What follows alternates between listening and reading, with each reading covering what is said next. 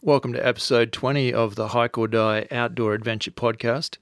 I'm joined, as always, by my good mate, Craig. And Craig, what would you say if I told you I've been keeping secrets from you? I'm not surprised, man, but yeah. Should I be surprised? No, that's okay. No? You play the music and I'll tell you what they are.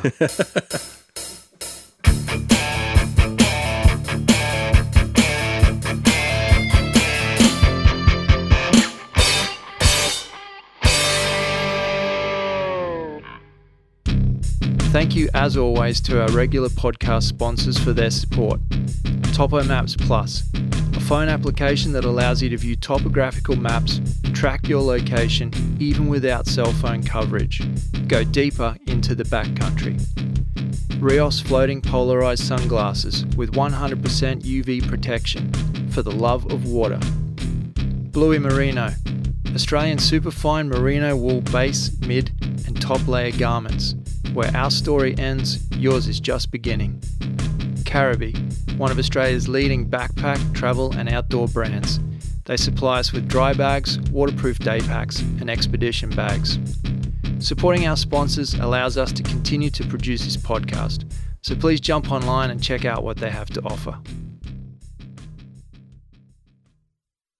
Welcome everybody to episode 20. Craig, we made, we didn't just make double digits, but we made, 20. Yeah. That's pretty cool. Yeah, 20 is a big number for us. That's good, man. Yeah.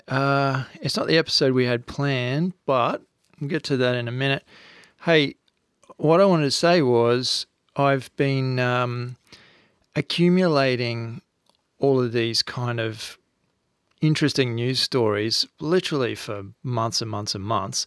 And because we don't want every episode to be 5 hours long, I just kind of pick the best and cull the rest and kind of do that. But an interesting thing happened today. So we did mention on the last podcast that we had secured Claire Dunn, author of My Year Without Matches, as a guest for the podcast. And that is 100% true. But when I was speaking to her today over text, she had a bit of a cold and, was definitely not in a place to be talking on a podcast for a couple of hours. So we've secured another record date in the coming weeks, so we still plan on getting that to you before the end of the year. But what it opened up was an opportunity for us either to cancel recording tonight or do something a little different that Craig and I had actually talked about coincidentally on our last catch-up. And that is for me to just regurgitate tons and tons of stories that I've actually been, just stockpiling for you. How does that sound? Sounds all right, mate, because I genuinely haven't heard any of these stories. So I'm looking forward to seeing what you got piled up there. Yeah, I deliberately do that to Craig. And it's not just because I like seeing his reaction. I find that's a small amusement I have in my life. Yeah. But it is, I just think it makes for better conversation when we're just kind of shooting the breeze. Yeah, certainly no surprises that you're keeping secrets from me, mate. I wasn't expecting that. So, yeah, you caught me off guard. Hey, just on that note, a quick update with what Craig and I have been up to. It might get a little confusing and I might actually blur the lines of podcast magic. But this is episode 20. Episode 19 will have already aired by the time you're listening to this. But I just wanted to let you know that it hasn't actually been released yet. It's confusing, isn't it? But let's just say that Craig and I have had a lot on our plate, and I mean a lot. There's been, just things happening within our families that we've had to tend to and concentrate on. And, I just haven't been in the right frame of mind to dedicate the time that it needed to get episode 19 out before this record. So, I do apologize for that. But the reason I mention it is because I guess if you listen to episode 19 and then you comment on episode 19, give us some feedback, all that sort of stuff. We love that. You're not going to hear it in this episode because we haven't released 19 yet. Does that make sense? Yeah. It's a bit confusing. It's like Inception, it's kind of like Inception. It's kind of like Back to the Future at the same time, especially my hair. And so, yeah, anyway, I just want to be honest. I said to Craig before this record, I said, look, I just want to explain to people how things work. And I hope I haven't spoiled any of the magic there for you. We spoiled a bit of the magic for me, mate. Yeah, Craig actually didn't understand how it worked. I'm like, why would we have to... What? Hang on. Oh, right. I thought this was live. You always told me this was live. I get the best out of him when I tell him that. All right. All that's done. How are you, mate? Good, buddy. Really good. That's good.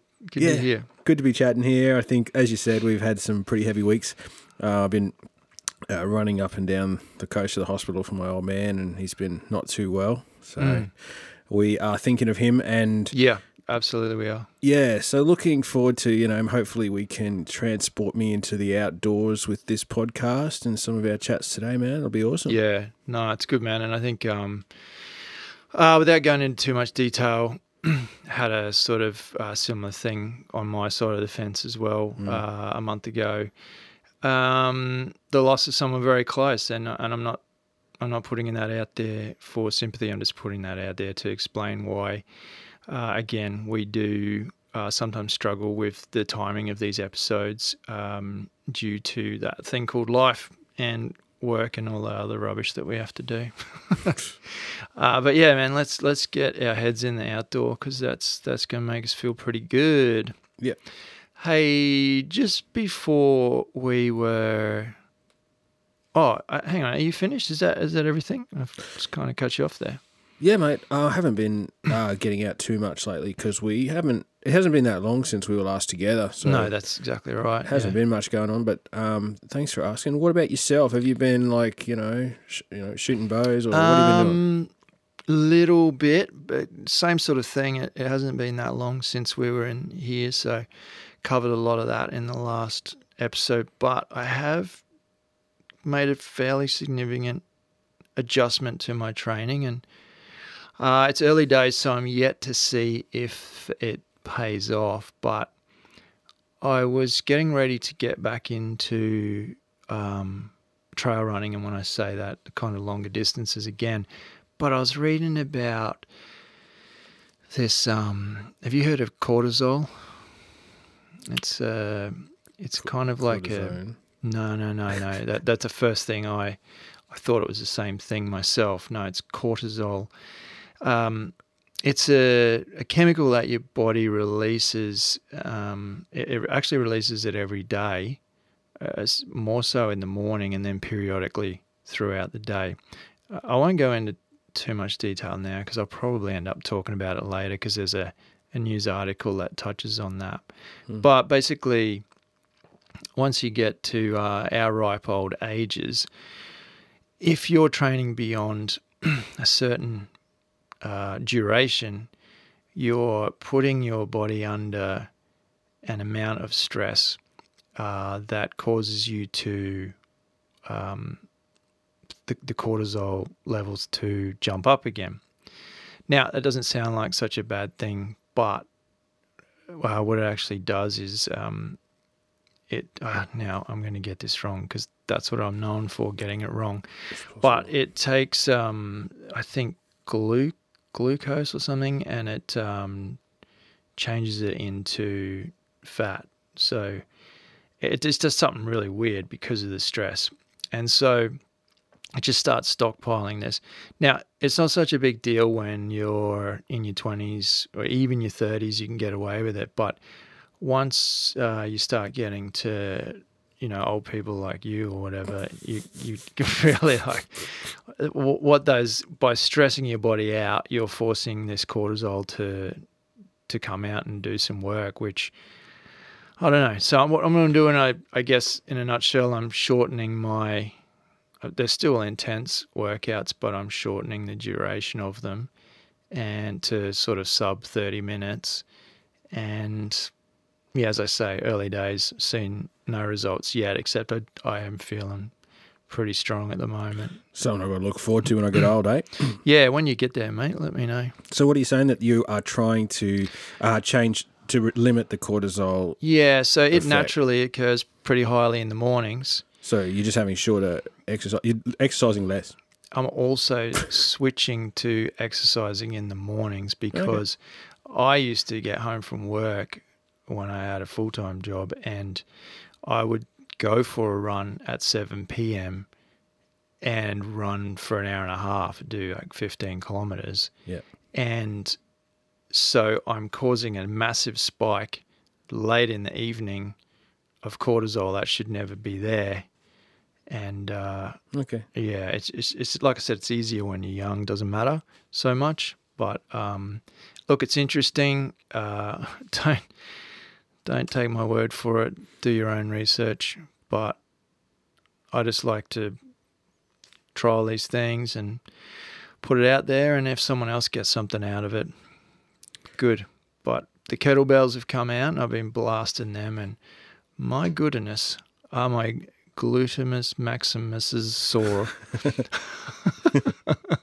Again. Jeez. For other reasons. Different. Hey, also just off air, I was talking to Craig about the Alone series, which is it airs on the History Channel. Yeah. And Craig said you'd never really seen it, and I was shocked. Hook me up, mate. That sounds really interesting. Yeah. For those of you who don't know, it's a show put on by the History Channel, and I think the original first season, 10, I'll call them contestants because it is a competition. They're allowed to take 10 items each, so things like axes and a tarp and pot for boiling water and whatever else they choose is their 10 items, fishing line, stuff like that. And from memory, the first episode was Vancouver Island, and maybe even the second episode, season. But after that, they started dropping them at more remote locations around the globe, and the competition can go for up to a year, and you basically just see who can last the longest.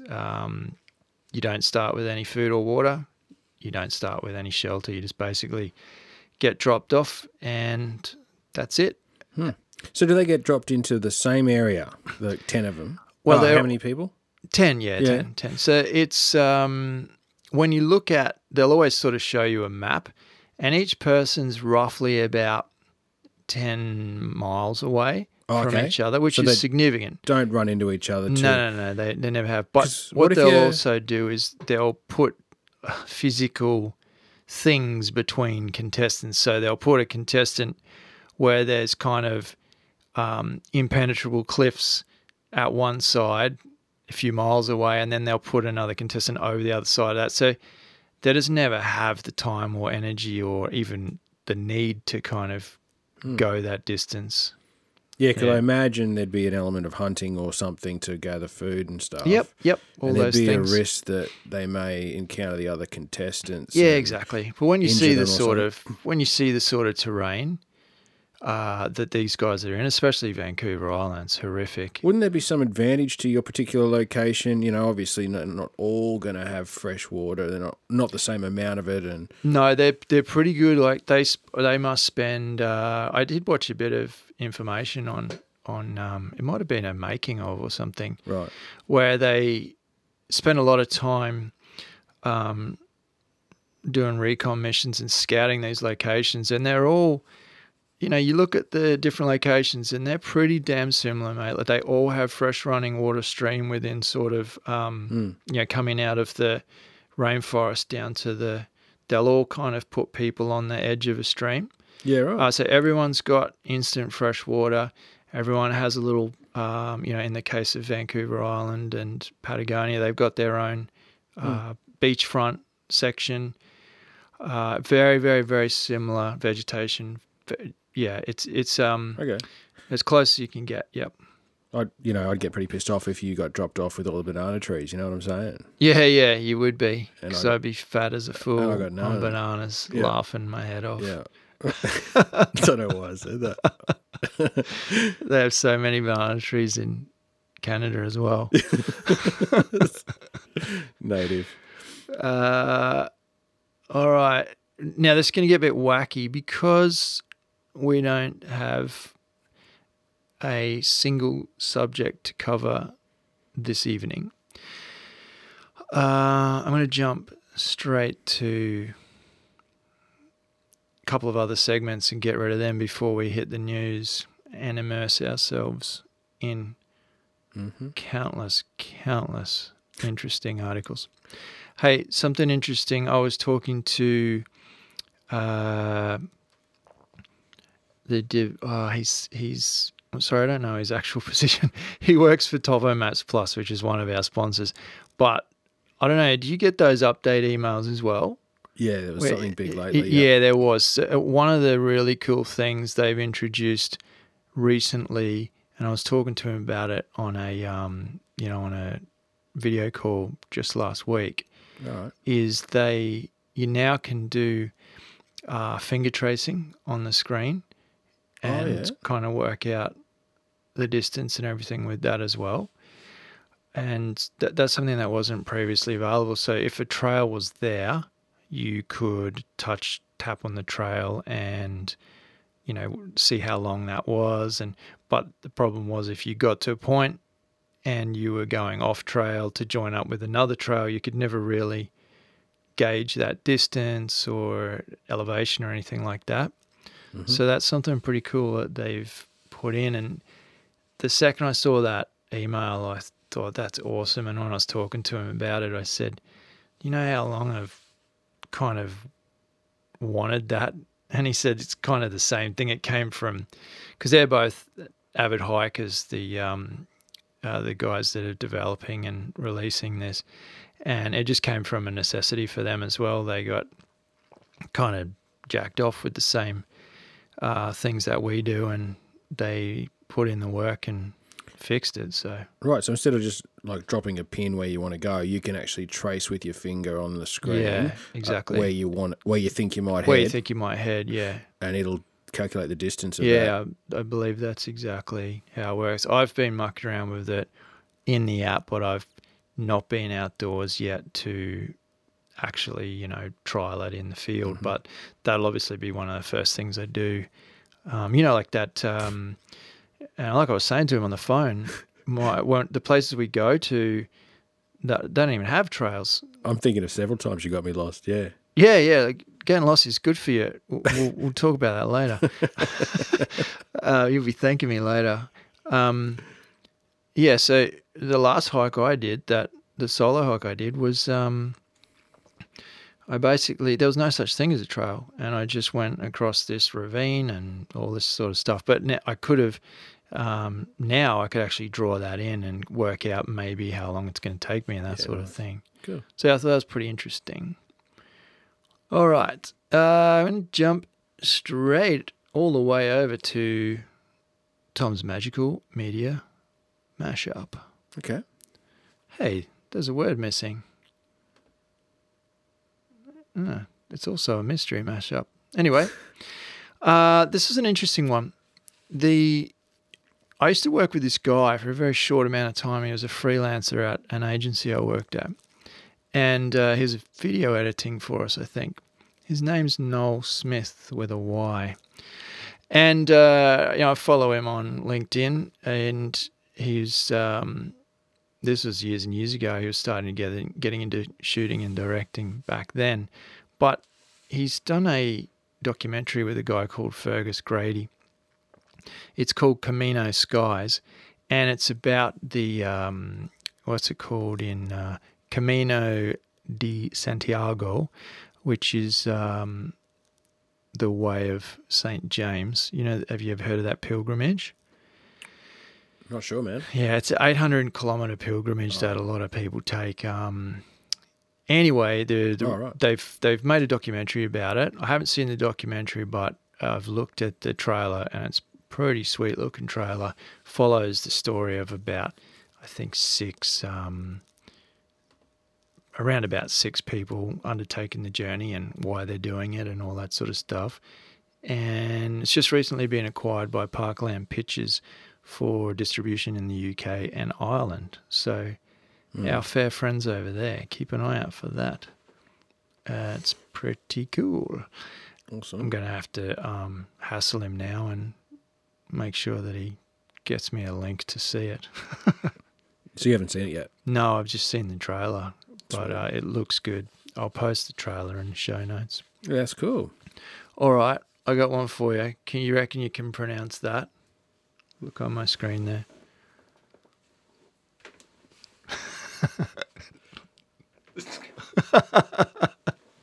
What? I'm not going to say that. Could be. Do you want me to try? No, I don't think you should. No. The reason why he's laughing is because it's actually French, but it's it's obviously not pronounced as literally as it is. Look, it's a little animated film, and it's been doing the rounds in the kind of adventure hiking community the last couple of weeks. And it's just a little animated film, and it's pretty cool. In the article that I read, it said, it's so funny you won't be able to not laugh. And I kind of hate it when people say that, because I'm one of those people that don't really laugh out loud at stuff. I internalize my laughing, believe it or not, mostly when I'm watching things.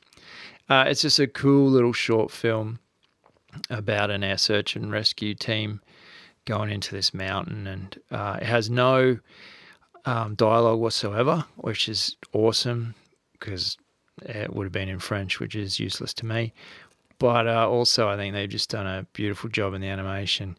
And I tell you what, man, it got to halfway through and I just burst out laughing. Like, actually, this gets better and better. It's worth a watch. It's just a bit of fun. It'll take, 6 minutes of your life and put a smile on your face. Right, it's called Horse Piss. Probably not. It's probably more of a French accent. Horse piste. You know what that means? No. It means off-road. Oh, okay. Which maybe is a loose translation for kind of adventure or something like that. But yeah, well worth checking out. Sweet. But yeah, if you got to write it down, it's HORSPISTE. All right. Quick shout outs today. Craig, tell me now, have you watched the latest Hike or Die YouTube video yet? You son of a bitch. I don't know. It's people like you. Of course I have. You have not. It's people. You haven't, have you? I don't know. You haven't. It's people like you is why I don't do YouTube videos anymore. Come on. But thankfully, we have loyal subscribers who not only watched it, but said nice things. On YouTube, Star Wars cosplay, which I actually thought, I'm sure I know that guy. That's my mum's cousin. Can you believe that? He sounds old, but he's not. He's our age. Oh, yeah. He says it's awesome where you live and the things you do. Yeah, he lives in a concrete jungle, but he can't wait to move in the next few months. But yeah, thanks Andy for dropping us a note, mate. Josh, we all know Josh. Oh, yeah. He's actually been a guest on the podcast before. Yep. So yeah, just to recap, this is a trail running video I put up, and his comment was, I'd have to be getting chased by a large predator to get me to do that. Jodes Harrison, another loyal fan of ours, who also has his own YouTube channel, and you should check it out if you want to see what sort of things they get up to in the UK. He does a lot of hiking around the UK. Oh, yeah. It's very different to our hiking, Craig.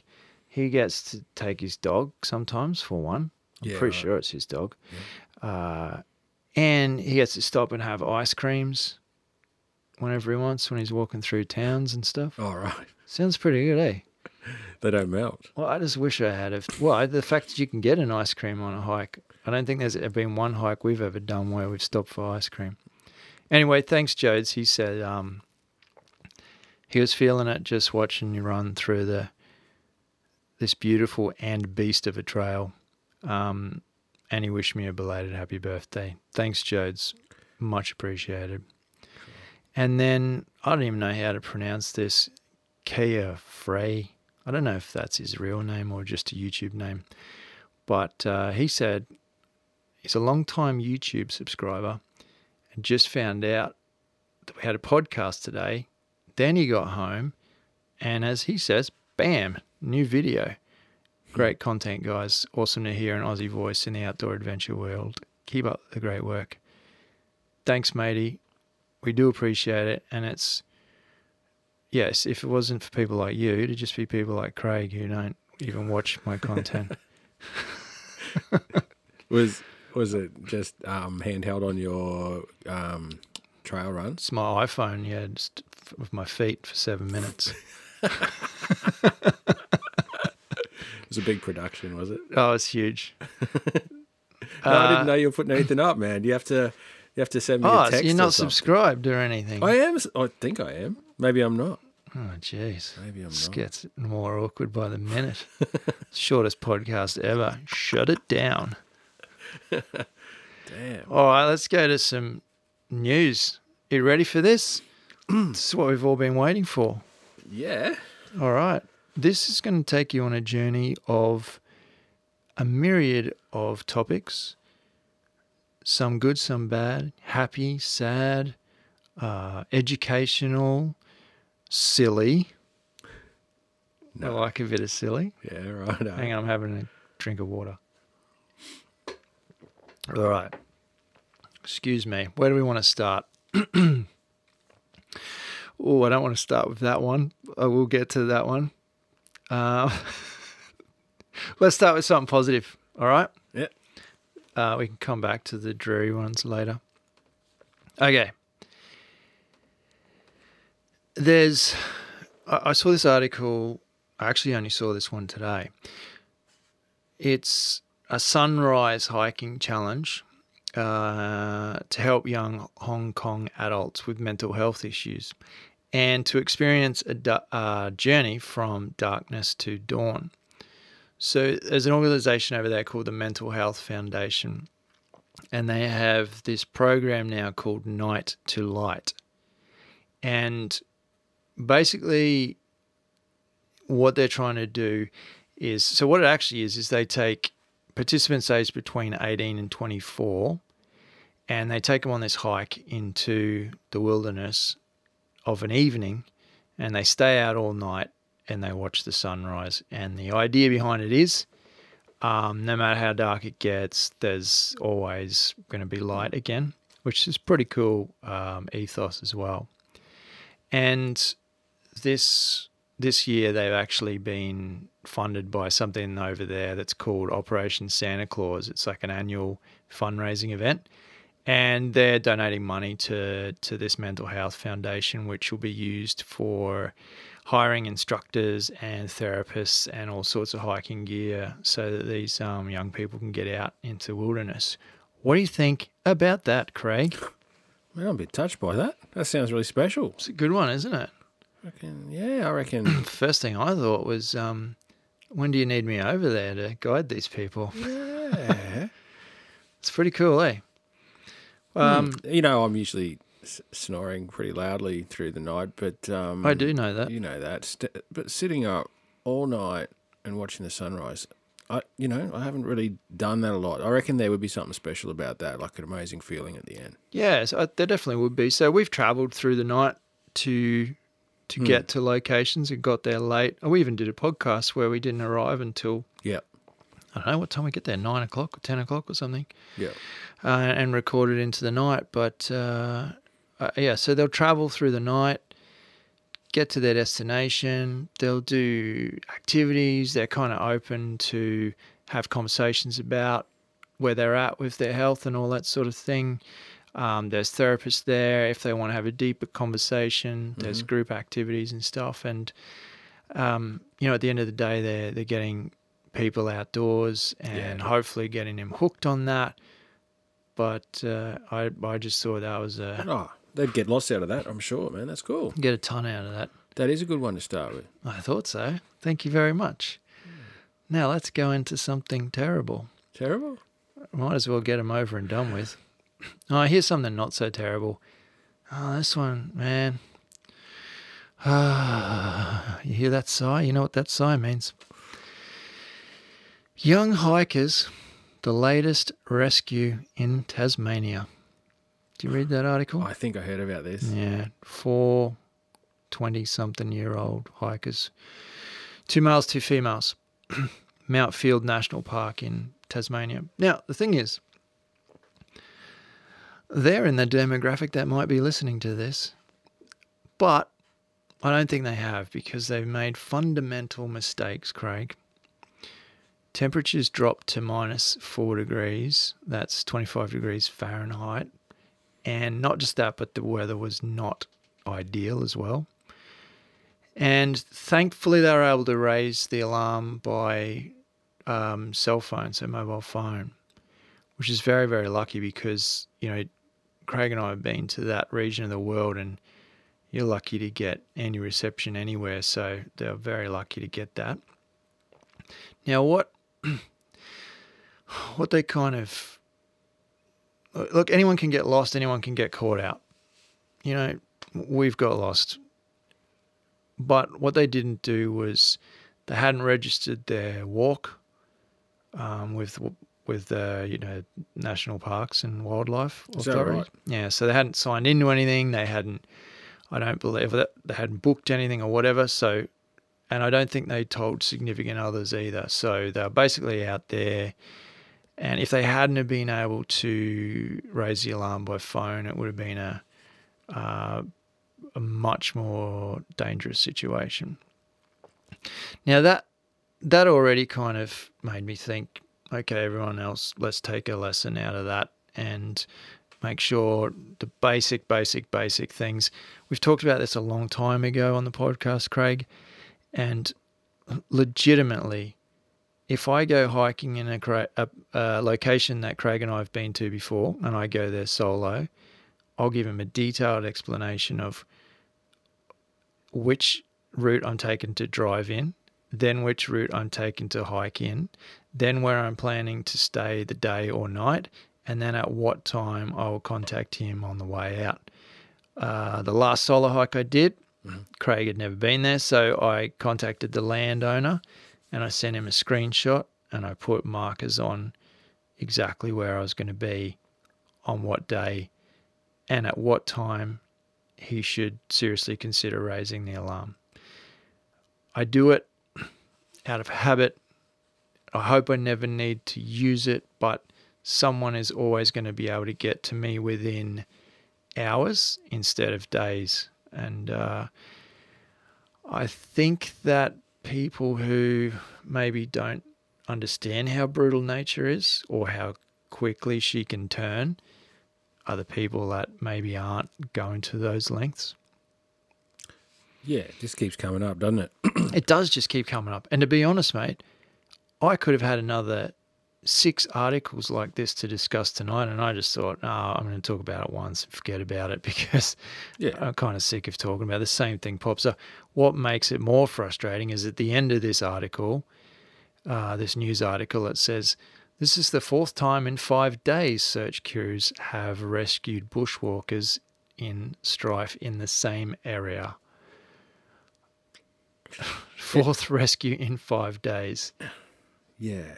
Same situation. Every single one they listed, I won't go into detail, but every one they listed was, this person got lost. This person got caught out in a storm. This person... Yeah. It's just the same old story. It makes for great stories for the people that make it back safe. But, not everyone's making it back safe. Not everyone's making it back safe is the extreme. And you don't know whether, like you said, they just are in that type of person that hadn't even considered the danger of what they were doing. Yeah, look, that's probably most likely the case. And I remember when I used to live on the coast and I used to surf a lot. And the more you surf, I've surfed around the world. I've surfed in San Diego and also in Fiji. And the more you get destroyed by waves and caught out and in very scary situations. A couple of times my leg ropes broke, so I've lost my board and I've been floating out the back. All these things happen, and you see newbies kind of come into the water, and the way they approach things is downright scary. You think, oh, are they really going to try and jump off that point where the waves are smashing in? And sure enough, half the time they get swept back up the rocks and cuts and smash their board. Just little things like that. But we all had to start somewhere. Yeah. I did stupid things. I've been washed up on the rocks myself. Yeah.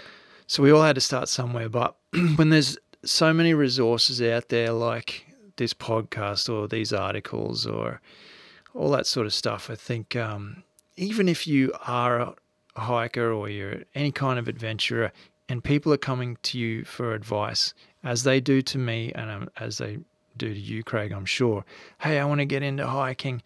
What should I do? I want to do a day hike or something. One of the first things I'm saying is tell someone where you're going. Make sure you know where you're going. Make sure you got a map. Make sure you tell someone where your car's parked. And just the basics. That should be the first thing that people consider. Yeah, I mean, a few things come from experience, and it's not... Absolutely. Yeah, it sounds like almost fun policing, like don't go and have fun unless you've done this first. Yeah. But it's such a simple thing to do, to be more prepared to let someone know where you are. It's just the hassles that it saves. The hassles and the expense that it saves rescue teams. And like I said before, let's say you've done everything correctly and you have a fall. It's you're on a rock slips out, you have a fall, you break your leg. It could happen to anybody. It's not your fault. Okay. Now there's the difference between getting rescued in 6 to 12 hours to 24 hours to 72 hours or to never is the difference between who have you told, how specific have you been, who have you notified, and have you stayed your course. Yeah. All those things factor in. Are you going to get extracted in 3 hours by a chopper, or are they going to spend 4 days searching vague areas from where your car was parked? Yeah. And maybe find you in a less than ideal state. Well, hopefully the people that are listening to this have a grasp on that. But I remember even a few years into what we were doing, and I would kind of at the last minute, kind of on my way to a trail on my own, I would remember and I go, oh shit, I haven't told anyone. Yeah. And I made it a priority a few times to pull over, send that message. And if nothing went wrong, but you have to start to do that. I think it's really important, eh? And if you're somebody who's had that bestowed upon them, take it seriously. I remember on at least one occasion, Craig, you texted me and said, I'm going to be here. I'm going to be traveling to here. I'm going to be staying overnight. Yeah. And I'm going to contact you by midday the next day. And I guarantee you, man, I was looking at my phone, checking it around 10 o'clock in the morning, thinking, okay, he's still got 2 hours.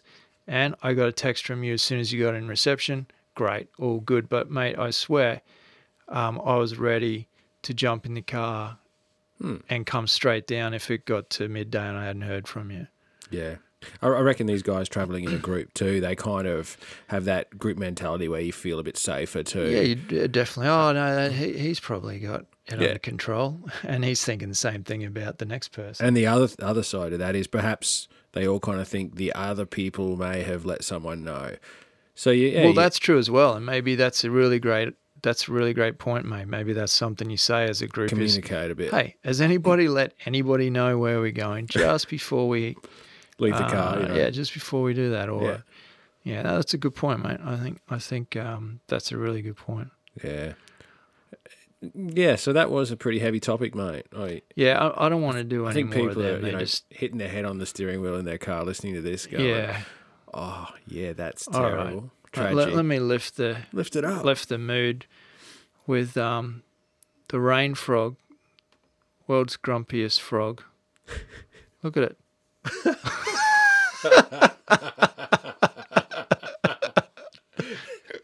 Oh, that's a frown if ever I've seen one. It's not even pissed off. But that's just how it looks. That's its happy face. It never gets happy. Check it out.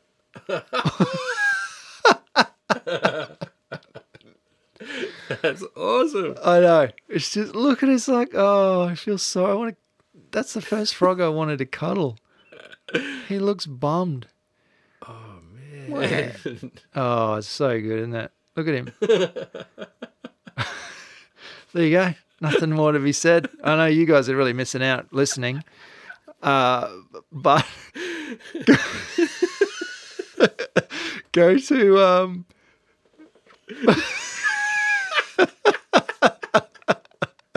look at this guy. Oh man. That's out of this world. Oh, look at this guy. Mental. Oh, it's just so cool. Frog. It's like a potato that somebody stuck sad dog eyes on with little legs. Oh, man. Look at this guy. So good. Yeah, you're missing out. But go to the... Tell me more. Is this a real animal and where does it live? It actually doesn't... Say. doesn't It's say. made of plasticine. It's a comic. No, it's real. Hang on. There was no real... I just couldn't stop laughing so much that I never actually got to any details. So that was pretty silly of me. But I do have an article, but in the article they don't say anything except... Sad and useless. That although it looks grumpy, it's not really silently judging your poor life decisions. Just how it looks, always. Yeah, it's called a rain frog. Pretty cool. I'll put a link to that article in the show notes on hoggadeye.com. Yeah, check that out. It'll give you a laugh. If you don't laugh, there's something wrong with you. Just saying. Just saying. Well, that lifted the mood. That was absolute gold. It's better than I thought. I'll tell you what else lifts the mood, and that is 2015. This man tried to fight a grizzly in Banff National Park. And there's photos of him, sizing up with the kind of boxing stance and walking towards this grizzly. I don't like to give airtime to complete idiots. And why am I mentioning this now when it happened in 2015? The good news is that just recently he was fined $4,000 for disrupting wildlife and putting people in danger, that sort of stuff. That was a pretty cool ending, right? Okay, so they prosecuted him for the video that he released, or was No, he didn't do it. He didn't do a video. Someone else took photographs of him trying to fight this bear, and in the photographs you can clearly see this grizzly's just standing there looking at him, and like the rangers and everything said, oh, he is so lucky he wasn't torn to shreds. Yeah, right. And it was stupid, but it was, yeah, just potentially. Oh, he was drunk. He was so drunk. Really? Oh, yeah, he was drunk, and he was just being a complete fool. Like I said, I don't want to give airtime to idiots, but the only reason I did mention it was because he got... Just deserves. Yeah, exactly. And, cool.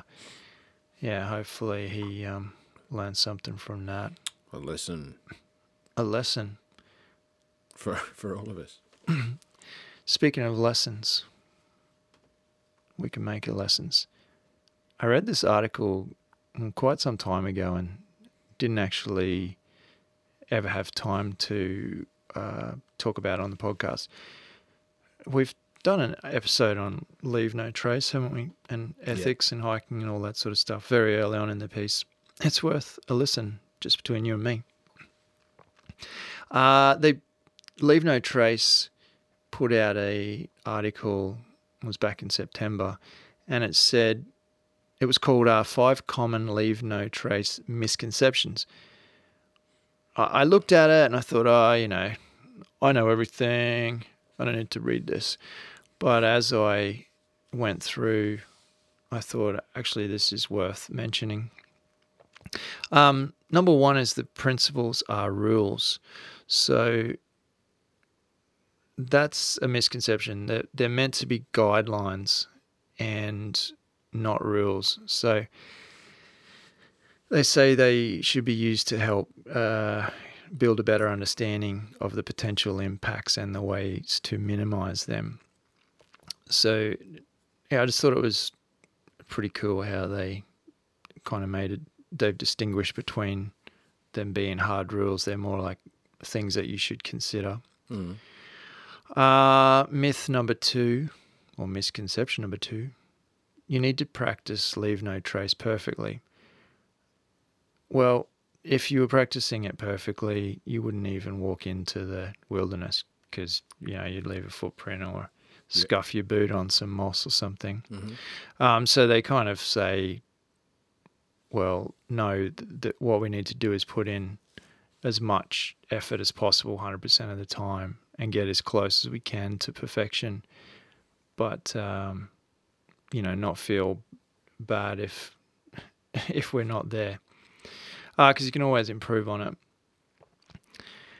This is a good one, I thought. If you've learned it once, you're covered for life. And that's pretty wrong because, as you know, when they're kind of constantly making discoveries on how we're impacting the wilderness, and also that changes significantly between areas, states, countries, regions. So you really can't just take one rule and apply that even to your own country because it can change so significantly. Yeah, I guess that's sort of like first aid stuff, how it just changes all the time. Yeah, that's a good way of putting it, yeah. Yeah, you've done your first aid course, but you do the refreshers because things change over time. It always does. I've kind of covered this next one in the last one where it's the same everywhere. That's obviously not the case between their example of a desert ecosystem and a high alpine ecosystem. Yeah. Impacts happen because people don't care. The way they've kind of addressed that is saying, well, sometimes, or for the most part, it's not because people don't care. It's because they're unaware, uninformed, or misinformed. And so that's probably my favorite one, actually, is genuinely, I think most people getting out there do want to do the right thing. But if they're not starting with the right information, then essentially they're going to be further away from that perfect 10 that we're looking for. Yeah. Yeah, it takes a while to really get your head around it. And, I'm sure we've all done things in the early days that we look back on and go, geez, I didn't quite get that, Yeah, absolutely. I definitely think about sometimes I've been caught off guard at certain places and haven't been able to do what I'd like to do, and you kind of think back on those things and think, oh, geez, I really shouldn't have done that. But the fact that none of us are perfect, mate. None of us. Yeah, I mean, apart from you. We're close. We're close. No, nowhere near it, mate. So I think it's one of those things that you just keep at, do your best, and I think encourage other people, because you certainly can't expect new people to walk into the environments we go into and automatically understand the impact of, let's say, for example, lathering themselves up with huge amounts of bug spray and sunscreen and then jumping in a waterfall to go for a swim. Like that's it just people wouldn't even consider that, the repercussions or potential repercussions of that. But yeah, no, it does take a deeper understanding, that sort of stuff, eh? Yeah, I just thought it was, and you don't have to be so critical, because it's not something to be policed. It's not something to kind of point fingers. It's just something to understand, I think, as you sort of navigate, the outdoors, how you impact on things. Yeah, and I think you can help. You can kind of learn from each other. Like I've definitely seen the way you've done things in the past and thought, oh, that's a pretty good way of doing that, or I thought you were going to say the try opposite. I'm yeah, sure. I'll never do that. I'm What gonna is have that to guy tell doing? him something about that. Yes. All right, you ready for the next one? Yeah. All right. This was on the Red Bull website.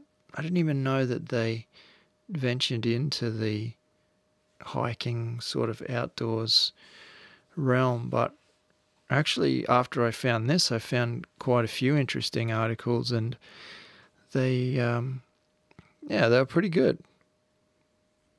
This article was called 10 Reasons Why Your Brain Loves a Hike, in brackets, according to science. Straight away that told me that was geared at the demographic that visit the Red Bull website. Just so you know, dude, it's totally according to science. According to science. Yeah. Okay, What do the Red Bull scientists have to say? No, they're referencing real, actual scientific articles, and I did go through and check some of the facts, and they've referenced things like Forbes magazine articles and stuff. So yeah, it's all legit, as you would expect by such a big brand. Okay. Let me give you a few of them. I'm not going to give you all 10. Using a compass.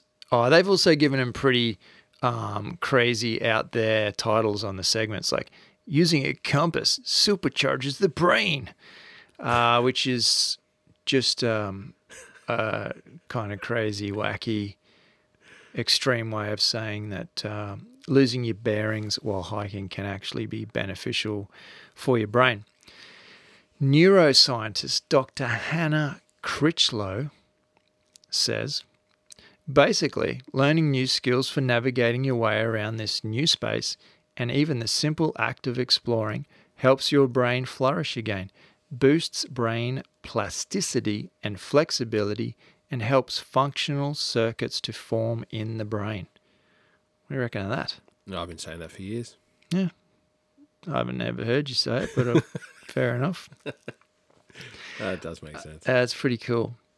And the first thing I thought of when I read that was how much smarter you guys must be, especially you and Josh, for me getting you lost all the time. Right, that's it. Yeah. You've been helping us Remember I out. was saying earlier, you'll be thanking me later when you realise that it actually improves your brain plasticity. Because I noticed sometimes your plasticity is not as plasticity as it should be. Is that right? Yeah. You've been waiting for this Sometimes moment to thinking, tell me. Oh boy, his brain could be more flexible. I'll get him lost again. Yeah. All good. Out of your comfort zone, you do That's have to stretch your brain a bit, don't you? You do. Yeah. It also releases chemicals. Sorry. Let me retract that. Trees release chemicals that supposedly reduce stress. Or oxygen. No, not that. And there's this thing called forest bathing in Japan, which is kind of just people going out. I've heard about that. Yeah, it's going out into the forest and just sitting or laying around and just, breathing in the good air and just chilling out. So, and we all know how good that is just to get out. And I think that's one of the reasons why solo hiking is so popular, and I think why I enjoy it so much is you don't even have to have a conversation. And if you have a conversation with yourself, you're always going to be right, which is good.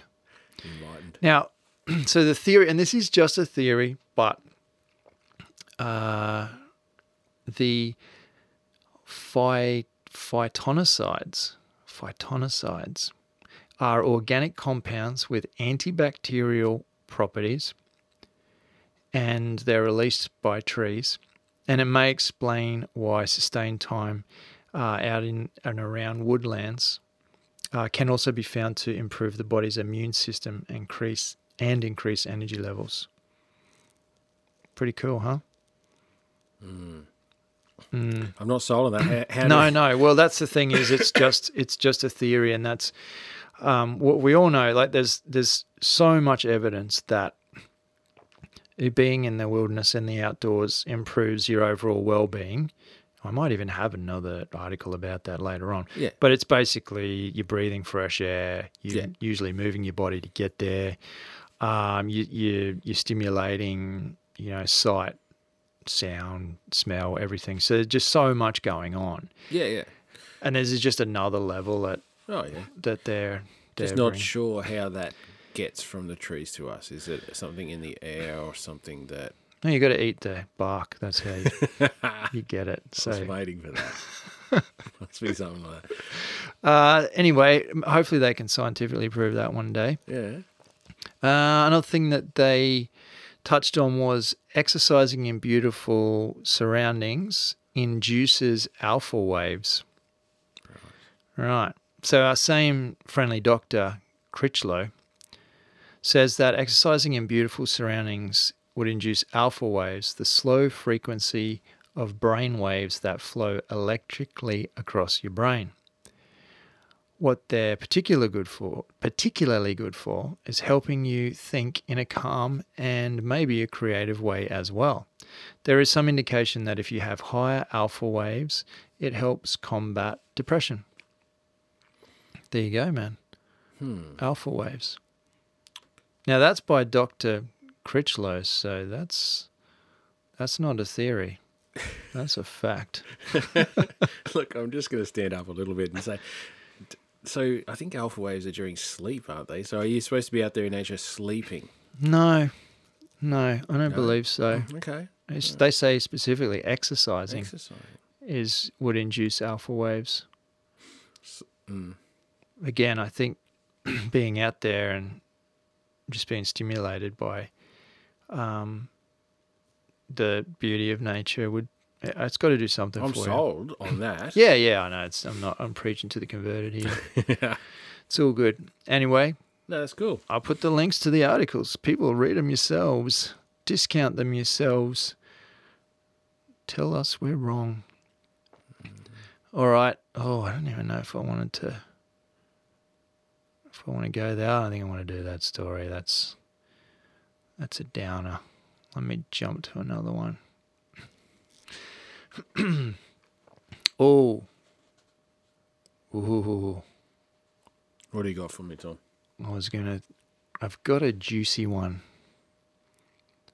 I have a juicy one. And then I promise I'll go to a more fun one after that. Do you want the juicy one? Yeah. Okay. Juicy because it has controversy.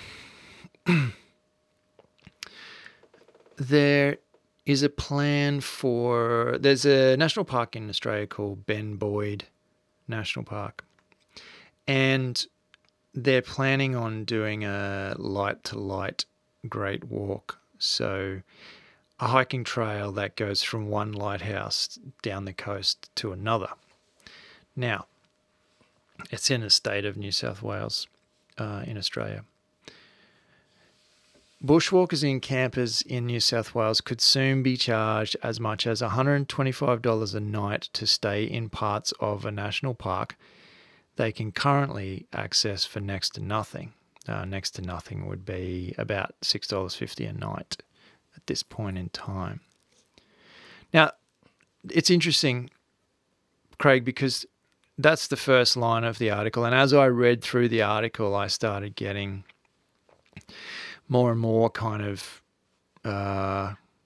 unhappy with what I was reading. And then it kind of made me think about the overland track that we've both done in Tasmania and how there's you can pay a lot of money to be like a top tier patron of that, and you go to private huts guided and private huts. Yeah, that's right, you use the same trail. Better experience, maybe.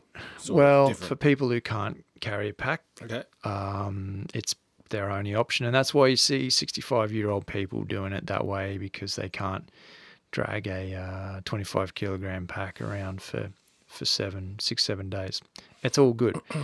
But you'll see as I go through this, the fundamental difference is at the overland track, you can do it just as a member of the public, and you can stay in public huts, which are very well maintained. Like we did. Recently, yeah. For a very, very, very, very small percentage of the cost of what you do in private huts. You can also do an in-between thing where you get guided, but you just you still stay on the public hut platforms, but you are guided. So it's kind of like a halfway thing, which obviously costs a bit more again. The difference is with what I'm getting from this article is that they plan to only do the expensive huts to attract, basically to make money out of a national park. And I know this is very Australia-based and specifically, only really affecting locals, the locals to that area, or people like us that. So you won't be able to do it on the cheap anymore. You'll have to do it. That's where they're heading, mate. Right. Yeah, that's exactly where they're heading. Okay. So it's an $8 million state government plan to commercialise parts of Ben Boyd National Park. Where is that? The far south coast. Far south of New South Wales. Yep. Okay. So it could see casual visitors to certain parts of the reserve limited. Lighthouse to lighthouse, how far is it? Does it say? Oh, I did read it somewhere, mate. Sorry, I didn't put that information. But is it like a 1 day? No. So you've got to stay. It's that's where there's cabins. I think they're working on like a 3 or 4 day hike, I believe. And it gets cold down there too, doesn't it? Yeah, but it get cold down there for sure. Yep. So Bushwalking Victoria, that's Victoria's a state, another state in Australia. Bushwalking Victoria President Colin McDonald said he's concerned about the plans for the Light to Light Great Walk, which is intended to be, in quotes, an Instagrammable glamping style experience, right. Complete with huts and compost toilets. Right. Here's a quote from Colin. Whatever happened to the national parks are for all mantra. Yeah. He also goes on to say the people who least need the infrastructure will be restricted, while the heavy resource users are welcomed in, complete with red carpet and champagne. Now that's when I started to kind of think, mate, you're just kind of having a bit of a go at people that can afford to do it. I mean, I get what he's saying in that. That it's taken a lot away from, for example, what you and I consider a hike is we get so much value out of the actual journey itself and the adversity that we face at times. But then as I read on, I think that he's justified in what he says, because they also spoke to. Oh, sorry. You interrupted me before. What I was saying was, I know this is a very Australian story. The reason I'm raising it is because I think that, this sort of thing happens around the world. And I just think it's interesting to get people's perspectives on this sort of thing, no matter where it is, because essentially if something works in one place, they're going to sort of start doing it around the world. So Peter Windle is a former National Parks and Wildlife Services ranger, has questioned how the government department could manage it, given that only private operators would be eligible to be members of that area. He also goes on to say it seems to be selling off or leasing areas of national parks for the exclusive use of higher paying guests, while the local users will be excluded or restricted. Mm. And that's when I started to think, okay, I think that earlier guy Colin's comments are kind of warranted. Now, where it gets really suspect is, if it's approved, it'll become the first commercial hut-to-hut walk in New South Wales. Now, as we've said, there's hut-to-hut walks in other states of Australia, but not in New South Wales. But there is This is one of more than 100 projects that the government has identified with the aim of generating. I'm just not really talking very well tonight. I apologise. Sorry, it's one of 100 projects the government has identified with the aim of generating an income from national parks. I didn't like that. And also when they tried to investigate on what those other, 100 projects were, the government wouldn't disclose what they were yet. That's pretty scary, mate, to think that they're basically trying to monetize the national parks, and they're arguing that it's bringing in income and everything like that, and that money's going to go towards national parks. I kind of understand that, but only to a small degree, because I don't like the idea that you are restricting people that just want to get outside and enjoy the wilderness. And as that guy said earlier, the national parks are for everybody, and they should be easily accessible and definitely not restricted to just the average person who wants to go out or take their kids out for a hike or an overnight hike and use the basic facilities and pay, $6 a night or whatever. Yeah. Thoughts? I feel funny talking about it without fully understanding it. But do you think that what they're doing is perhaps leasing sections to a private company who's then going to, if you want to go there, you have to go through this company? So therefore the government will make money from the private company's got to give them so much each year. Exactly. Which is great for revenue. And they will therefore upgrade the huts, you'd imagine, upgrade the facilities, make it... Well, there's no guarantee on that. No, but the huts, they are going to put huts in, but the huts won't be accessible by you and I. No, you have unless to go we pay $125 $125 a night and go with them. Right. So that's the difference is, I love the idea of the money going back into awesome huts and everything, but then they're not making those same huts accessible to just the average person. So without studying it, you could be upset that there's not an available just a camping platform near the huts that is on a very sort of affordable budget option where you can just, as you say, rough it along the same. That's right, and they've most certainly made it clear that that's not the intention. Really? They're not intending to have. Well, that is someone can pay $125 and stay in the cabin, or someone can pay $6 and stay on the platform, because I think they don't want the people associating we don't want to see those people around here. And that's the risk of giving it to a private company who can name their price exactly for what they offer, and that's risky. So I can see why that's controversial. We paid a lot of money to stay in Tasmania, but I have no problem with that, because I know that every cent goes back into the preservation of that area and the upkeep of those cabins and similarly, if you're saying it's $100 and something to do the walk, well, that's got to go towards maintaining these huts and stuff that you may or may not want to use. But currently, you're saying it's only let's say $10 or $6 or whatever to do it.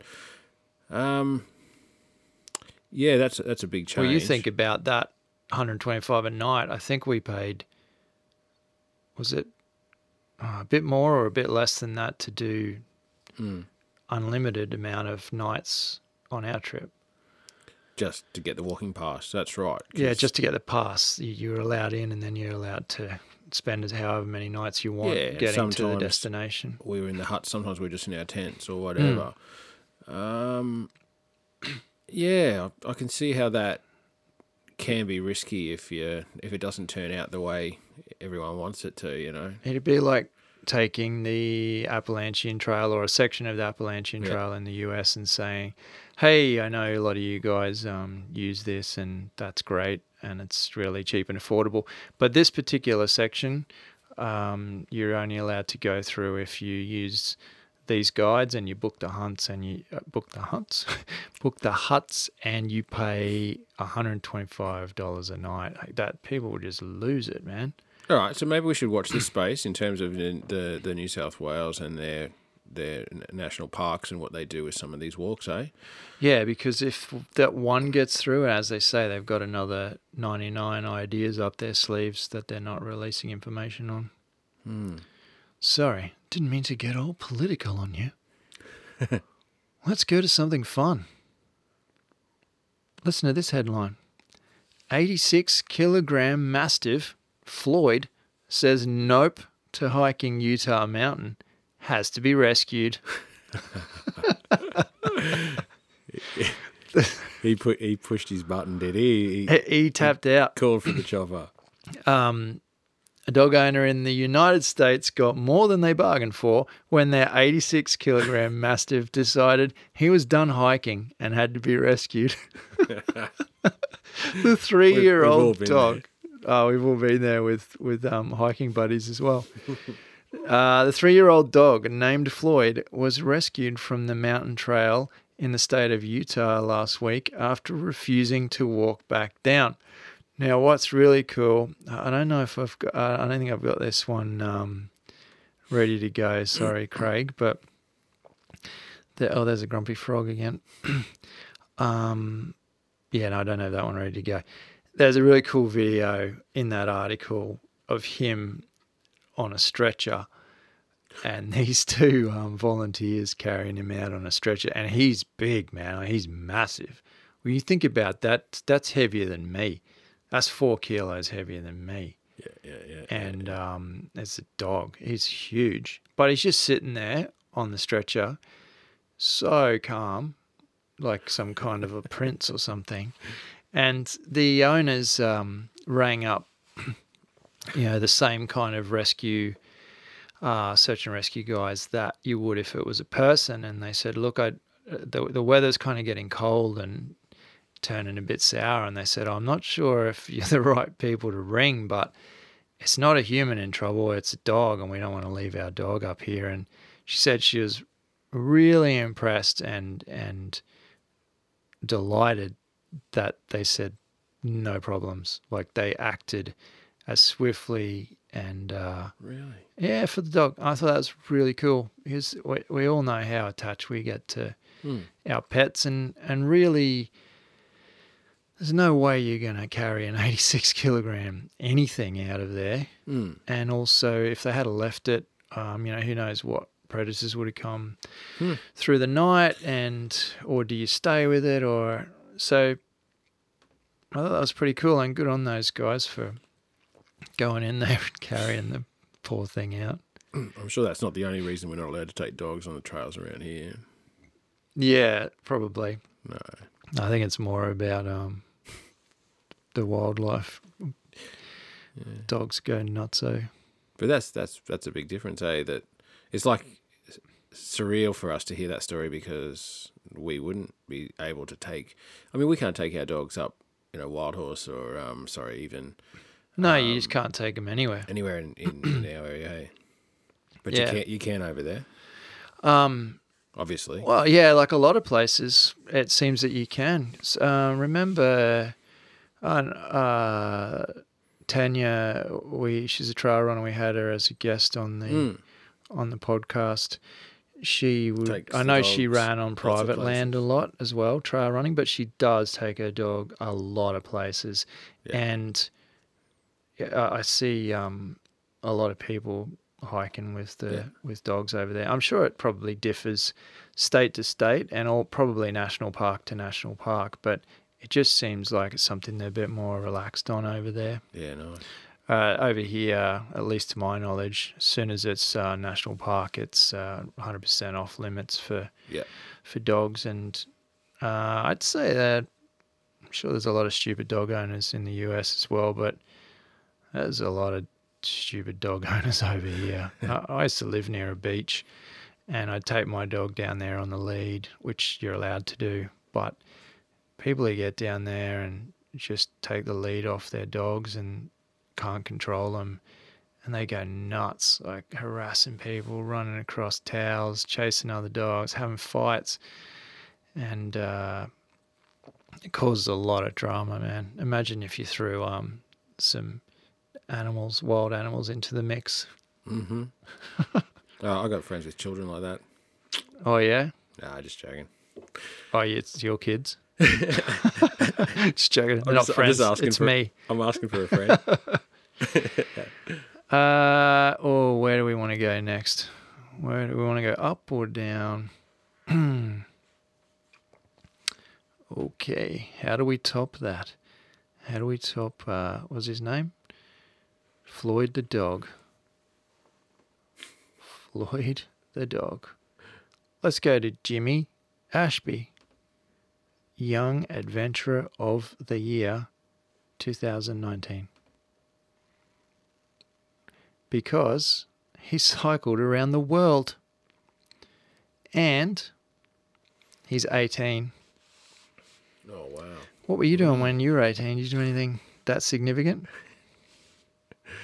Not at all, mate. Can you just show me that bike again? What sort of bike? Shocking, isn't it?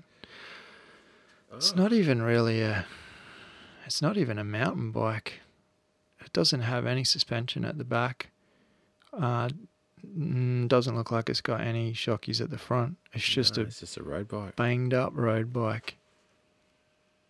There he is there. Looking pretty happy. Yeah. So jeez. Young Adventurer of the Year. Jimmy said he had been preparing the trip for years. At 16, he cycled 900 kilometres solo down the coast of Tasmania. And straight after finishing year 12, which is the final year of schooling in Australia, the senior year, he spent 3 weeks riding solo on the South Island of New Zealand. Nice. Again, at 16, I'd never even spent a night alone or without my parents, or, you know what I'm saying? Like, that's it's massive. A big commitment, Jesus. It's a huge commitment. So he spent, he went west to east around the world, over 393 days. I'll do the maths for you. That's over a year. And he covered 39,000 kilometres. 39,000 kilometres. Let me drop that into Google.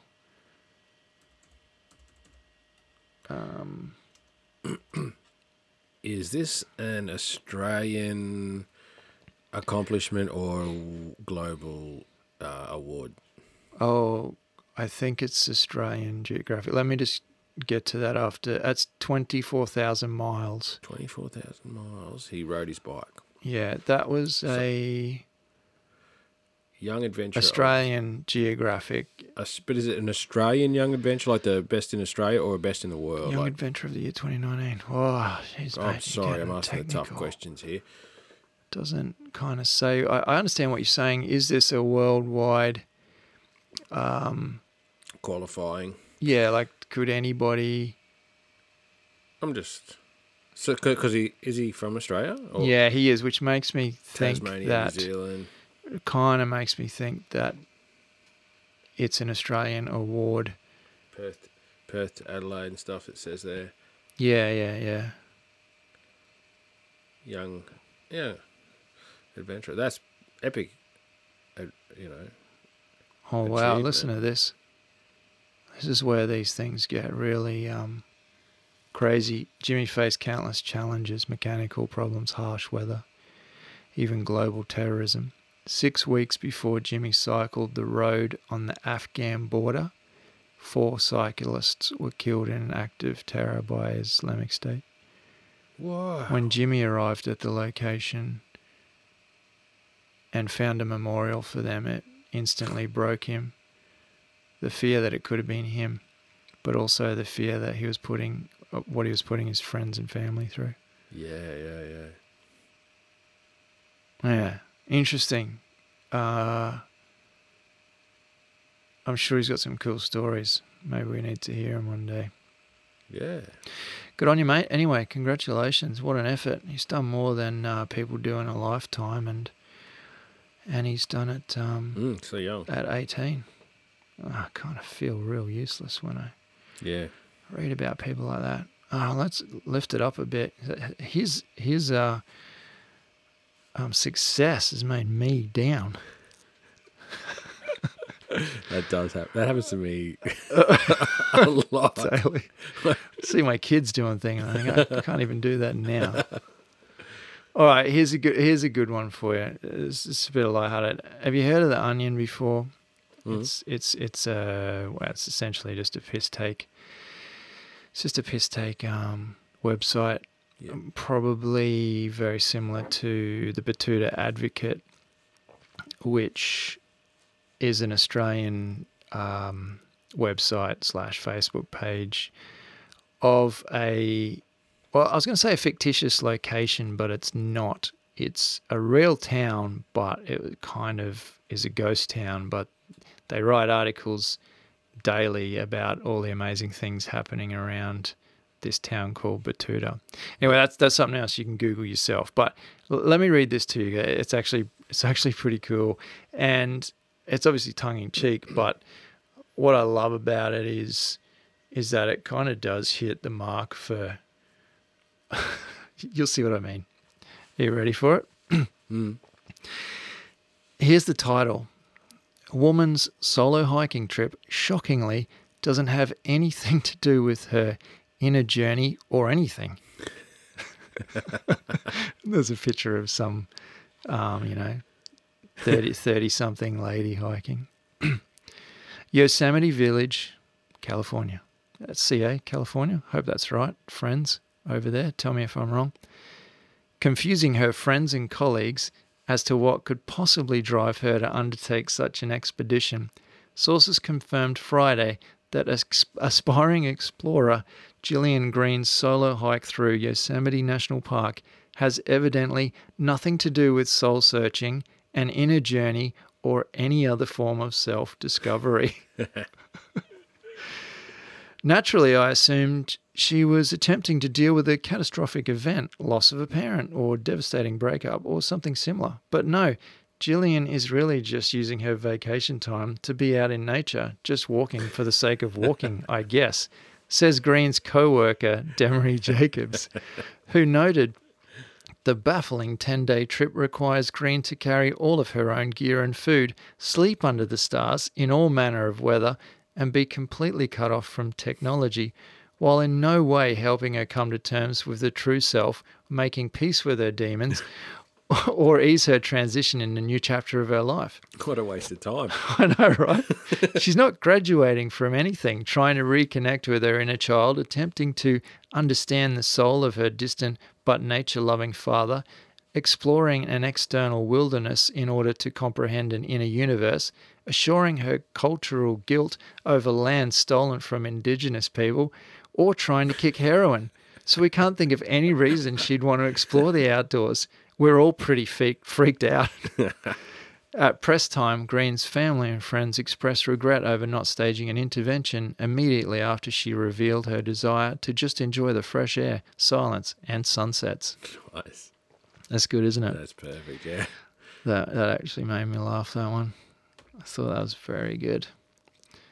All right, we've gone up. Oh, my computer's spazzing out. I'll have a glass of water. How are you enjoying this so far? This is good, man. I wasn't sure what to expect when you said, hey, I've got all this stuff I just want to just go through. But there's that frog again. Every time I click back through my tabs, you see the grumpy frog. He's great. It's all good. I won't get him printed on a T-shirt.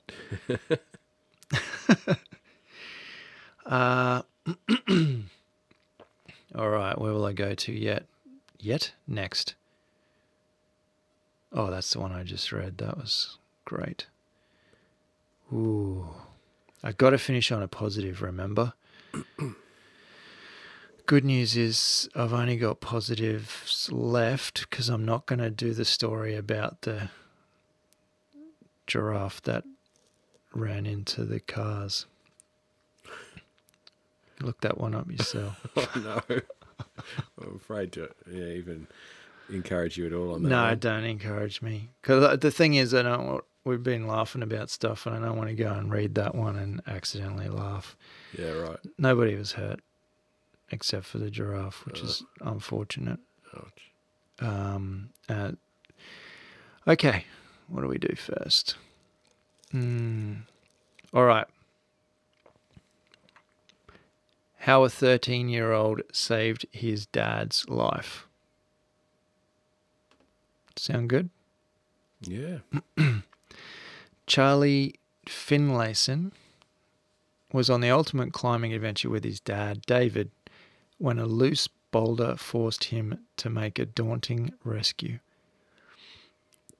This is one of those things where, again, you think back to when I was 13 and how essentially useless I was, and then you think about this situation. So this is David, the father, talking. I'd been taking Charlie into the backcountry since he was a baby, and when he was 13, we planned a trip to these granite towers about 13 miles into Frank Church, River of No Return Wilderness, in good old Idaho. A week in, we were about 1,000 feet up a tower. There was a loose rock, so I anchored Charlie off to a tree to belay me while I did some route finding. That's when I heard the crack. Charlie's version of events is I didn't see the boulder hit him, but I saw a rock flake that he was standing on come off the wall. Back to the father. My left arm was above my head and the boulder hit it. The boulder snapped it, crushed my helmet, broke my back and my left leg. I ended up 40 feet below Charlie, still hanging off this cliff. Charlie then says, I couldn't see him because there was this bush in the way, so I didn't know if he was alive. He was silent for like 5 minutes. 5 minutes.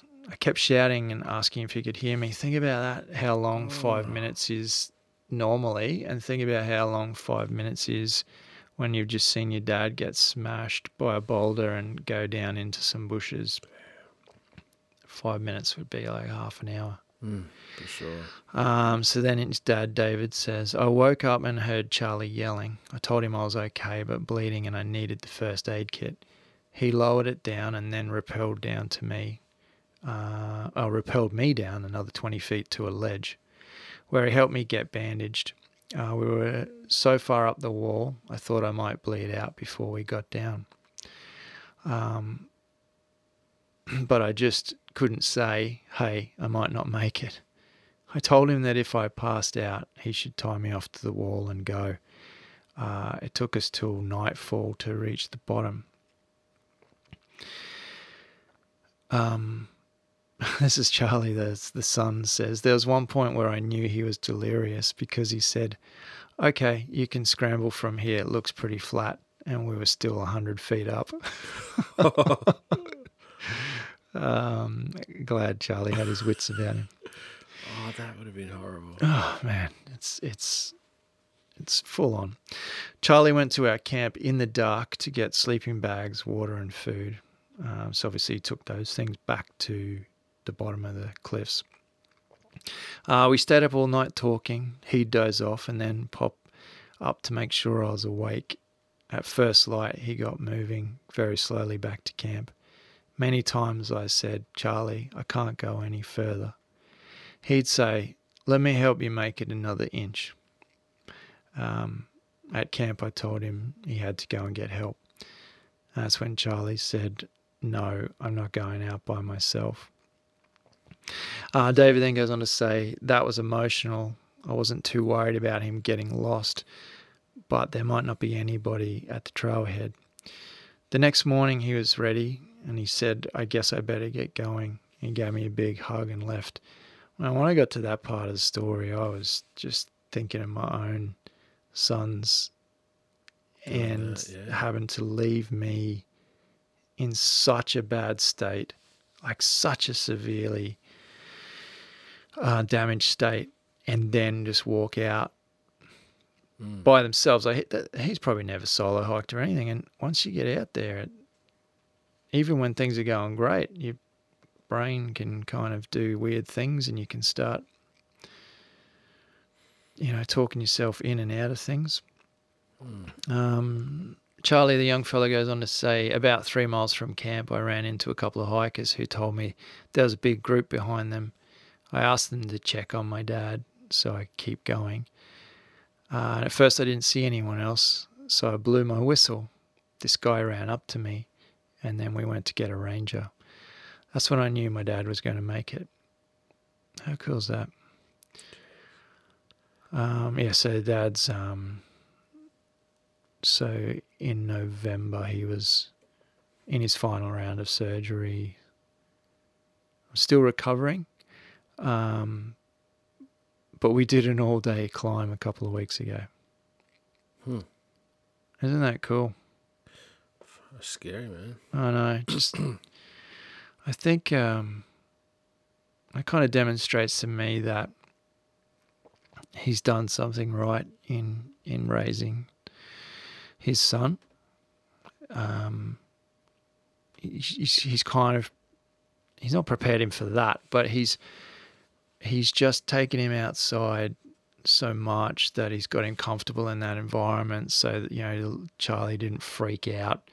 And do you understand what I mean? Like, he's exposed him to that type of environment so much that at least that in itself wasn't really scary. Yeah, he could handle himself in that environment, but geez, he would have been freaking out. He did well emotionally. He did real well. I just like I said, that bit where he says he says goodbye and gave him a hug, I would have been a mess. I don't think I'd be able to to sort of keep the tears back or anything while I'm saying goodbye to my son. No, stories like that freak me out. I mean, that takes me straight to Paul Pritchard on the totem pole and how he hurt himself that time. Yeah, imagine if it was with a 13-year-old son, and his son has to witness that, number one, and then literally leave, because I think that instinctively you want to stay with the injured person, right? And you just want to stay there and make sure they're eating and they got water and they're comfortable, but that's not getting help, is it? That's just delaying hospital help. So good on them I think they did everything really well by the sounds of it. Yeah. Just every step of the way they made a very smart decision, and really great to hear of such a good outcome for them. Yeah, glad it went all right. Jeez. Yeah, it's only a short article. Like, that was basically the whole article I just read to you then, but it's still a really interesting story.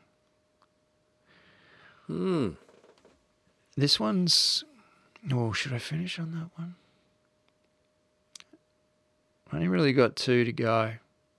I got a few bonus ones, but just kind of up my this one here, man. I don't really want to waste too much time on this, but the title of this is... I'm not sounding sarcastic or laughing, because this guy's died and other people have. It's just so unbelievable. The title of this article is "Man Who Died in Yellowstone Fall Was Hunting for Treasure a Millionaire Says He Buried." And it turns out, like, there's video of this guy. He's got a really interesting name. Where is it? I'm sure people in the US would be familiar with this. Where's his name? He's got a real weird name. The millionaire. Forrest Fenn. So, Forrest Fenn said that he has quite literally a wooden like chest of gold and jewels, because he's an antiques dealer, and he supposedly they're worth $200, and he stashed them at an elevation above 5,000 feet, somewhere between Santa Fe and the Canadian border. He wrote a poem in his 2010 memoir, which offers clues on how to find the elusive bounty. Now, That's him there. There's a video of him saying that it's out there and, well, if someone finds it, they can have it. Really? But I don't know. When I watched the video, first thing I thought was, I don't even know if this guy's all there. Like, he speaks very well, but there's just something about, and like there's no evidence whatsoever that it actually exists. It even says here, perhaps it's a big joke. But it's drawn thousands of people to scour the hills. Oh, really? Yeah. Over years and years and years. Well, obviously since I think 2010 when he released the clues. Maybe some of our listeners have been out looking for it. Maybe they have. I mean, maybe or even if they haven't specifically gone out to look for it, maybe they've been in the area hiking and thought, oh, what if we find that thing? Cool. So yeah, more recently, this guy, he died, and then in 2016, a guy died. 6 months later, a guy died. Which one was this? Last year, and then there was a 31-year-old that summer as well. So people are going up and down these mountains. Now, what it sounds like to me as well is that this is attracting people who might not be outdoors people. So just average people are thinking, there's treasure out there, I'm going to get into it. And they're not skilled hikers or climbers, or potentially they can't, pick They're not coming pick back. danger like somebody who's out there more often. And pretty crazy story, eh? Yeah. It's just a weird one. I thought it was a complete joke, and I read the article and watched the video. He claims his treasure chest contains 256 gold coins, ancient Chinese jade figurines, rubies, emeralds, diamonds, hundreds of gold nuggets, some as large as chicken eggs. Sure. That's what I'm thinking, man. Like when you start listing that stuff out like that, it sounds more and more and more.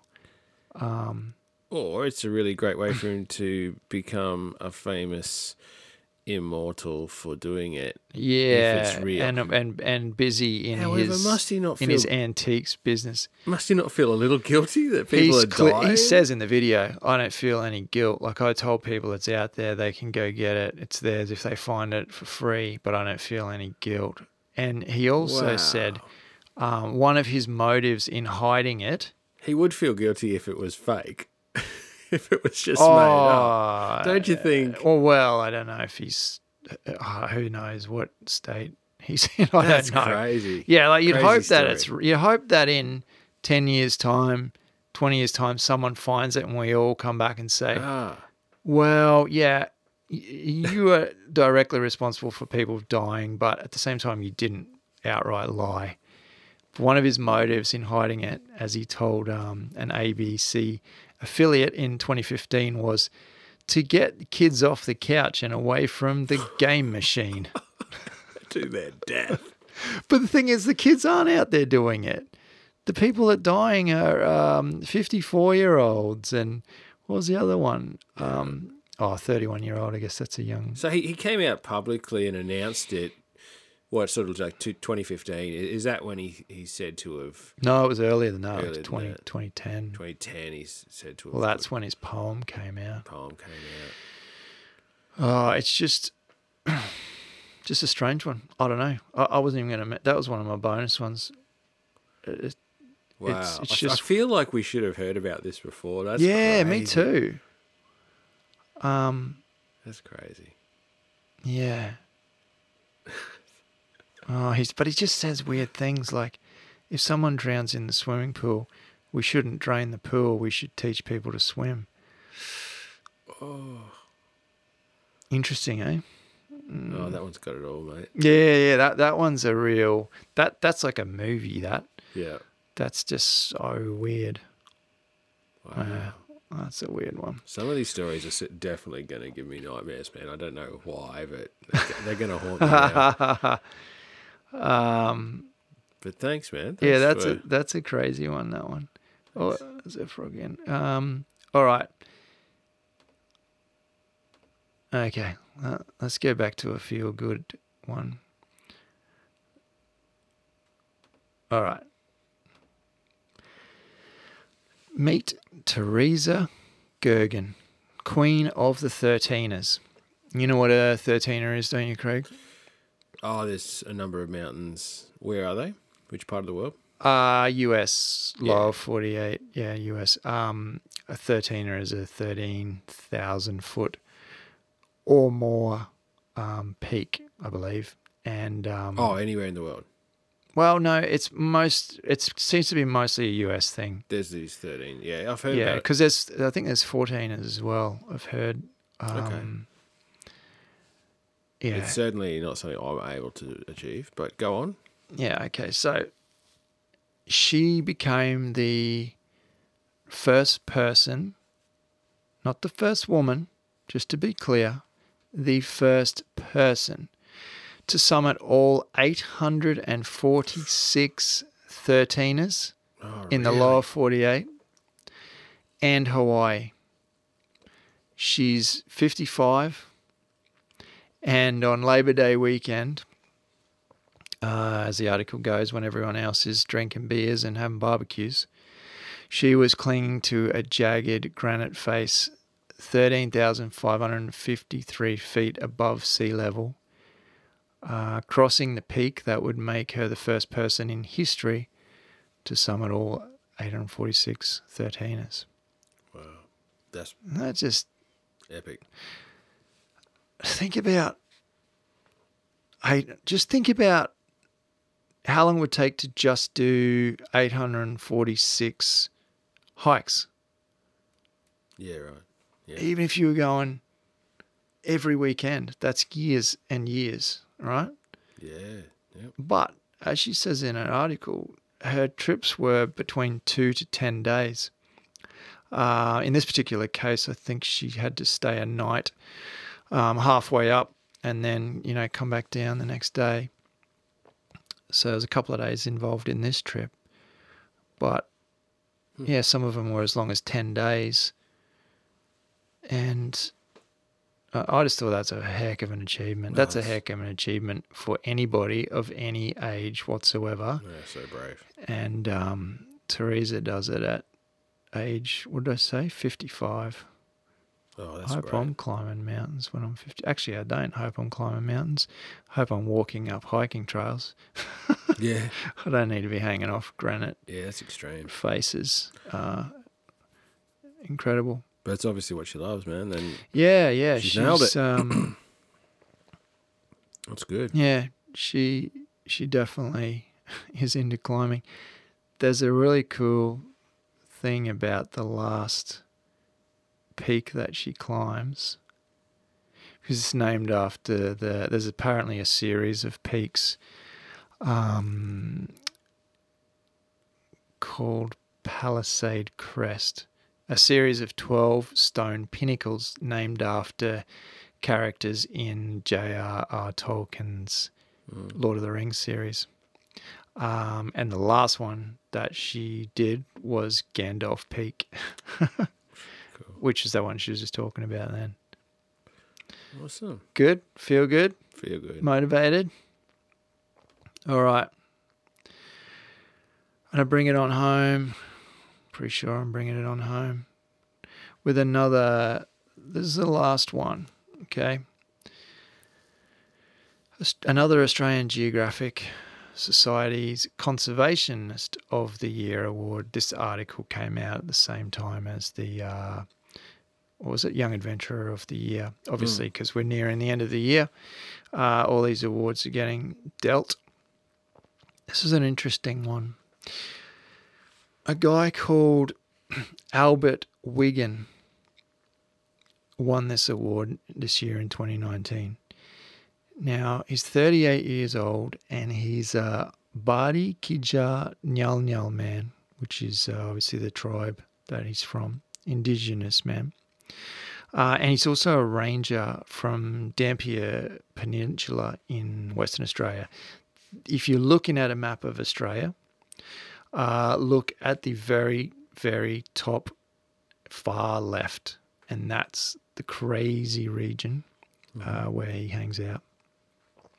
He won the award because he's been raising awareness about a region called the Kimberleys. You'd be familiar with that, Craig? Yep, for sure.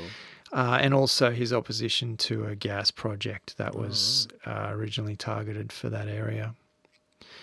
And I watched one of his TED Talks, so afterwards I didn't realise he'd done that until I was listening to a radio segment in the article.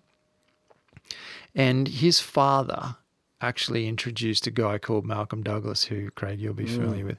So he introduced this famous TV personality, would you call him? Kind of like his show was basically exploring the Australian outback and remote areas, and basically showing the beauty and the treasures and the fragility and all that stuff. Would you say that's a pretty good sum up? Yeah. Adventure. Great adventure. Cruising around in a four-wheel drive, and they'd run into, cool animals and stuff, not literally while they're in the four-wheel drive. Just they would observe animals, all sorts of stuff. Anyway, in the late 60s, this guy's father introduced Malcolm Douglas to the region of the Kimberleys, taught him everything about it, and that started Malcolm Douglas to basically on a path of showing the rest of Australia what a beauty the Kimberleys are, and basically getting it put on the map. And then once you start to build an interest in a place, it's much more easy to protect its physical beauty. And there's something really interesting that Albert, the winner of this award, says in his TED Talk.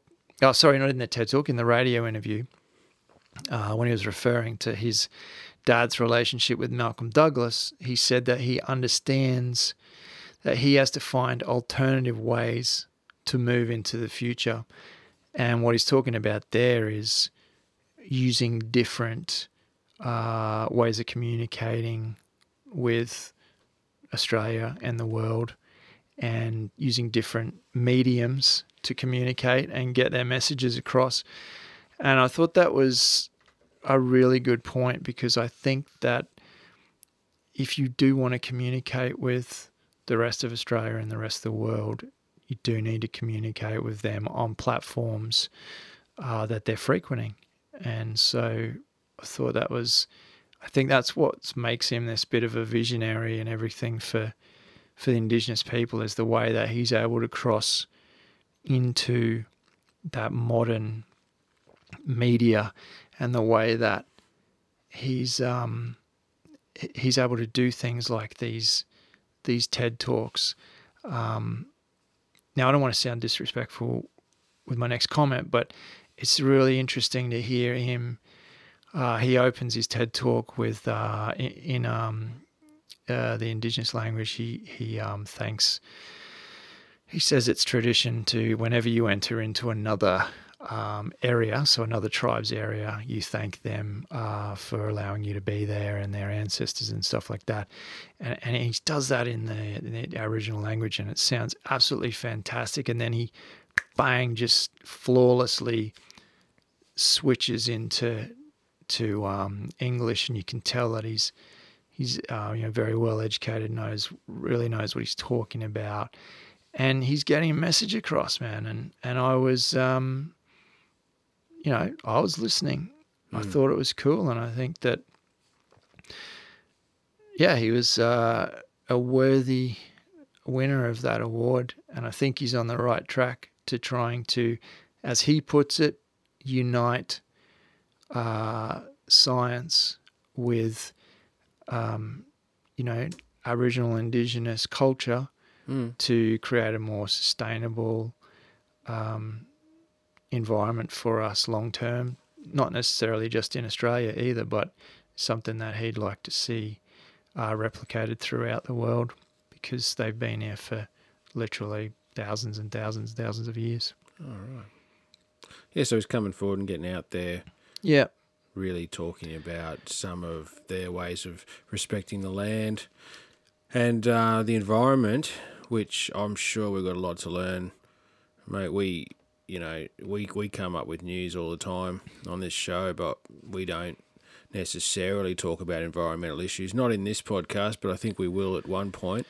Yeah, sometimes we kind of touch on it. It's one of those things, and you actually alluded to it earlier in one of the first topics I brought up about that New South Wales area opened for, those cabin-to-cabin hikes. You actually said that it's hard to talk about it without knowing everything about it, and I think that's. You see, if I get the weight of Floyd the dog wrong, he's 86 kilogram Mastiff. If I said, it's something like an 80 kilogram Mastiff and his name's Frank, if I get that wrong, people aren't any worse off, you know what I mean? And people aren't going to try and slay us in comments or say that we've got something wrong and that we're miseducating people, because it's not such a big deal. Yeah. But once you start moving into that territory of environmental and political stuff, you really are moving into a territory where you probably don't just want to read one article out to listeners. You probably want to know what you're talking about. And it's so far from my knowledge base. It's not funny, and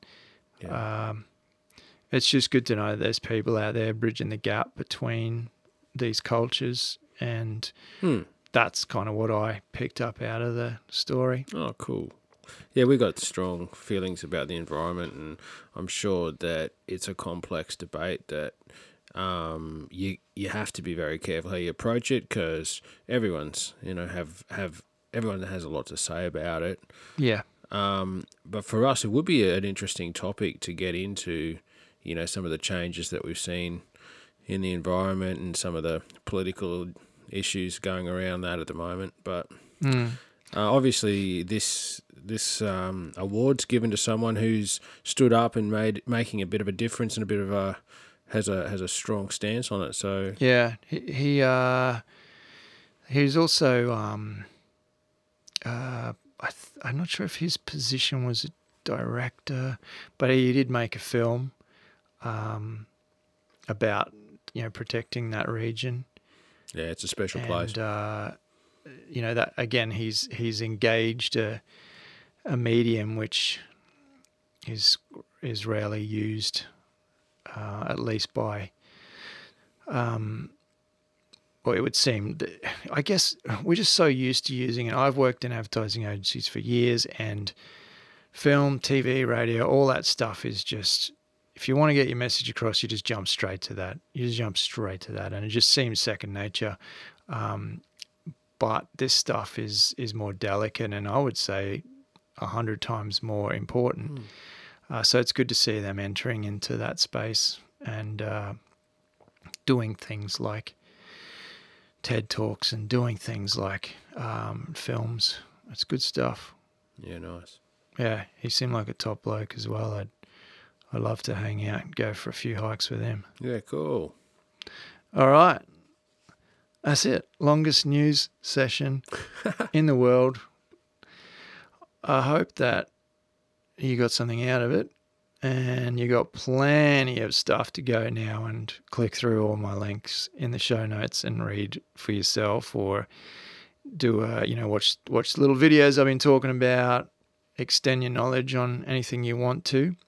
Part of the reason we did this tonight was a lot of people write in as well and say, I love the news stuff, love the banter, love the interesting, weird things that you pick out. And so, yeah, I guess we just extended that tonight, and hopefully it gave you a few laughs or a few insights. Yeah, mate, lots of little secrets there that you've been keeping from me, but I'm glad to be, shared. Yeah, all the secrets are out now, mate, for the world. And as I say, I think some of those are actually, going to stick with me. In a good or a bad way, a little bit of both. A little bit of both. Yeah, I'll be thinking about this one. Frog. Yeah, and that poor 13-year-old kid, and with his dad. That did slightly disturb me when I read it, but at the same time, I just thought it became such a positive story, and he'd just be so proud forever, his father, and that's what it's all about. He set his son up for that, so yeah, cool. Yeah, no, that was good. Thank you, everybody, for sitting through that. Do appreciate it. If all goes well, we'll be in good health, and Claire will be in good health in the coming weeks, and we'll be able to get that exclusive scoop on Claire's journey into the wilderness. Thank you very much. Have a fantastic day or night, wherever you are or whatever you're doing. See ya. See you guys. If you're listening to this podcast on iTunes, we'd really appreciate your ratings and comments if you can spare the time. If you'd like to know more about Hike or Die TV and keep track of our adventures around Australia, make sure you drop by hikeordie.com. That's where you'll find all the information you'll need to follow us on YouTube, Facebook, Twitter, Instagram or Pinterest. As always, we appreciate your support. Thanks for listening.